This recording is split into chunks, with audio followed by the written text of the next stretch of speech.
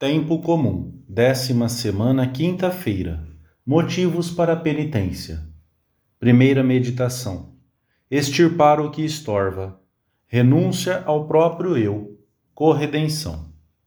Jesus convocou a multidão e os seus discípulos e disse-lhes: Quem quiser vir após mim, negue-se a si mesmo, tome a sua cruz e siga-me. Pois quem quiser salvar a sua vida, perdê-la-á. E quem perder a vida por mim e pelo Evangelho, esse a salvará. O Senhor já havia ensinado que para sermos seus discípulos, era preciso que nos desprendêssemos dos bens materiais. Agora pede um desprendimento mais profundo, a renúncia ao que se é, ao próprio eu, ao que a pessoa tem de mais íntimo. Mas, no discípulo de Cristo, esse ato de entrega traz consigo uma afirmação: deixar de viver para si mesmo, a fim de que Cristo viva em mim. A vida em Cristo, por quem tudo sacrifiquei, escreve São Paulo aos cristãos de Filipos, é uma realidade da graça. Toda a existência cristã é uma afirmação de vida, de amor, de amizade. Eu vim, diz-nos Jesus, para que tenham vida e a tenham em abundância. Oferece-nos a filiação divina, a participação na vida íntima da Santíssima Trindade. E o que estorva esta admirável promessa é o apegamento ao eu, à comodidade, ao bem-estar, ao êxito pessoal. Por isso, é necessária a mortificação, que não é algo negativo, mas desprendimento do eu para que Jesus esteja em nós. Daí o paradoxo: para viver é preciso morrer. Morrer para nós mesmos, para ter vida sobrenatural. Se viverdes segundo a carne, morrereis. Se, porém, com o Espírito mortificardes as obras da carne, vivereis. Se alguém quiser vir após mim, para correspondermos ao convite de Jesus, que passa ao nosso lado, devemos morrer cada dia um pouco, negar-nos. Negar ao homem velho que trazemos dentro de nós as obras que nos separam de Deus ou dificultam o crescimento da amizade com Ele. Submeter às inclinações desordenadas, às paixões que, após o pecado original e os pecados pessoais, já não estão devidamente sujeitas à vontade. Ser donos de nós mesmos e orientar os nossos passos numa determinada direção. Somos como um homem que leva um asno. Ou ele conduz o asno, ou o asno o conduz a ele. Ou governamos as paixões, ou elas nos governarão. Quando não há mortificação, é como se o espírito se fosse reduzindo, encolhendo, até converter-se num pontinho. E o corpo aumenta, agiganta-se, até dominar. Foi para ti que São Paulo escreveu: castigo o meu corpo e o reduzo à escravidão, não seja que, tendo pregado aos outros, venha eu a ser reprovado.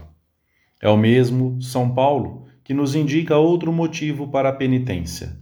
Eu agora alegro-me nos sofrimentos que padeço por vós, e completo na minha carne o que falta à paixão de Jesus Cristo pelo seu corpo, que é a Igreja. Por acaso, a paixão de Cristo não foi suficiente por si só para nos salvar? Pergunta-se Santo Afonso Maria de Ligório.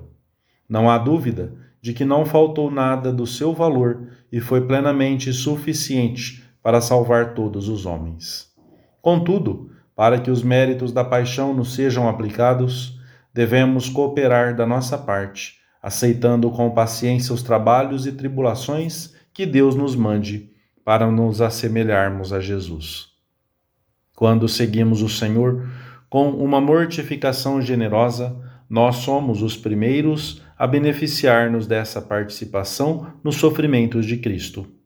Mas, além disso, a eficácia sobrenatural da penitência estende-se à nossa família, aos amigos, aos colegas, a essas pessoas que queremos aproximar de Deus, a toda a Igreja e ao mundo inteiro. Segunda meditação. Convite da Igreja à penitência. A sua influência na oração. Sentido penitencial das sextas-feiras. A Igreja, ao mesmo tempo que reafirma a primazia dos valores religiosos e sobrenaturais da penitência, Valores capazes, como nenhum outro, de devolver hoje ao mundo o sentido de Deus e da sua soberania sobre o homem, e o sentido de Cristo e da sua salvação. Convida todos os homens a acompanhar a conversão interior do espírito com o exercício voluntário de obras externas de penitência. A dor, a doença, qualquer tipo de sofrimento físico ou moral, oferecidos a Deus com espírito penitente, ao invés de serem algo inútil e prejudicial, ganham para o homem um sentido redentor para a salvação dos seus irmãos e irmãs. Portanto, o sofrimento não só é útil aos outros, como realiza até um serviço insubstituível. Mais do que qualquer outra coisa, torna presente na história da humanidade a força da redenção. A Igreja recorda-nos frequentemente a necessidade da mortificação e quis de modo particular que num dia da semana, a sexta-feira, em lembrança do dia da paixão do Senhor e de tudo o que sofreu por nós, considerássemos a necessidade e os frutos da negação de nós mesmos e nos propuséssemos alguma mortificação especial.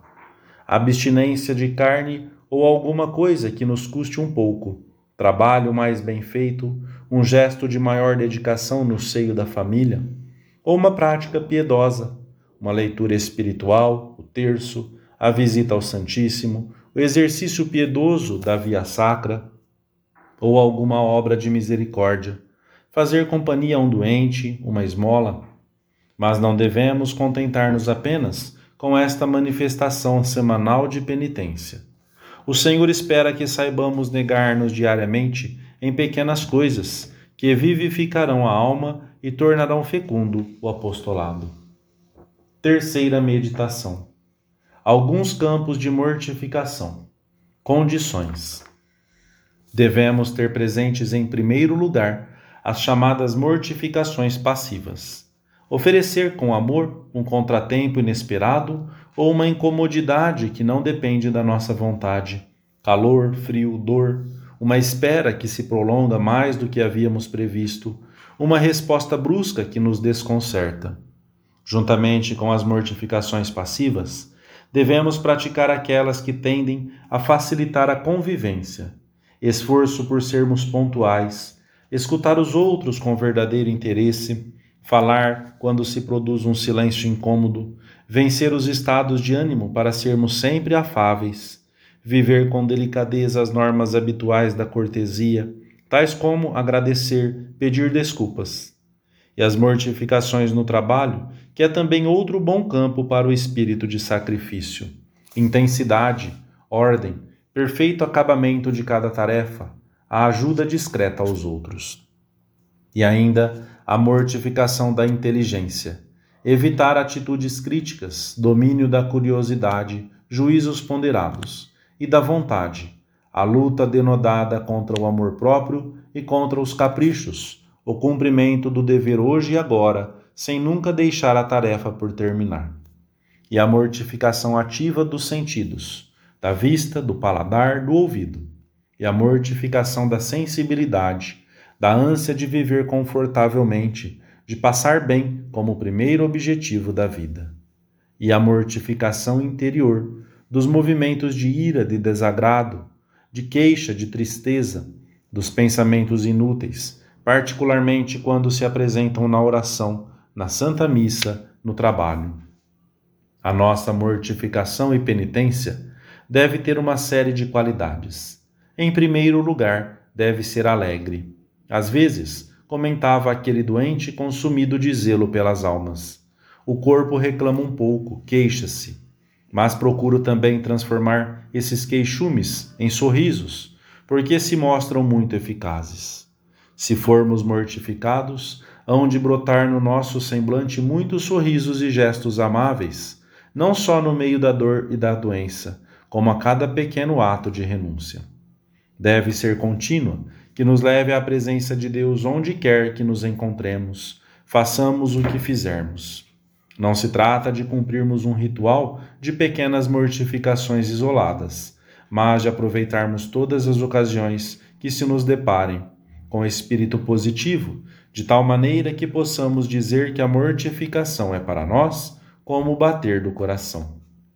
Deve ser discreta, amável, cheia de naturalidade, que se note com simplicidade pelos seus efeitos na vida ordinária, mais do que por umas manifestações aparatosas e pouco normais num cristão normal.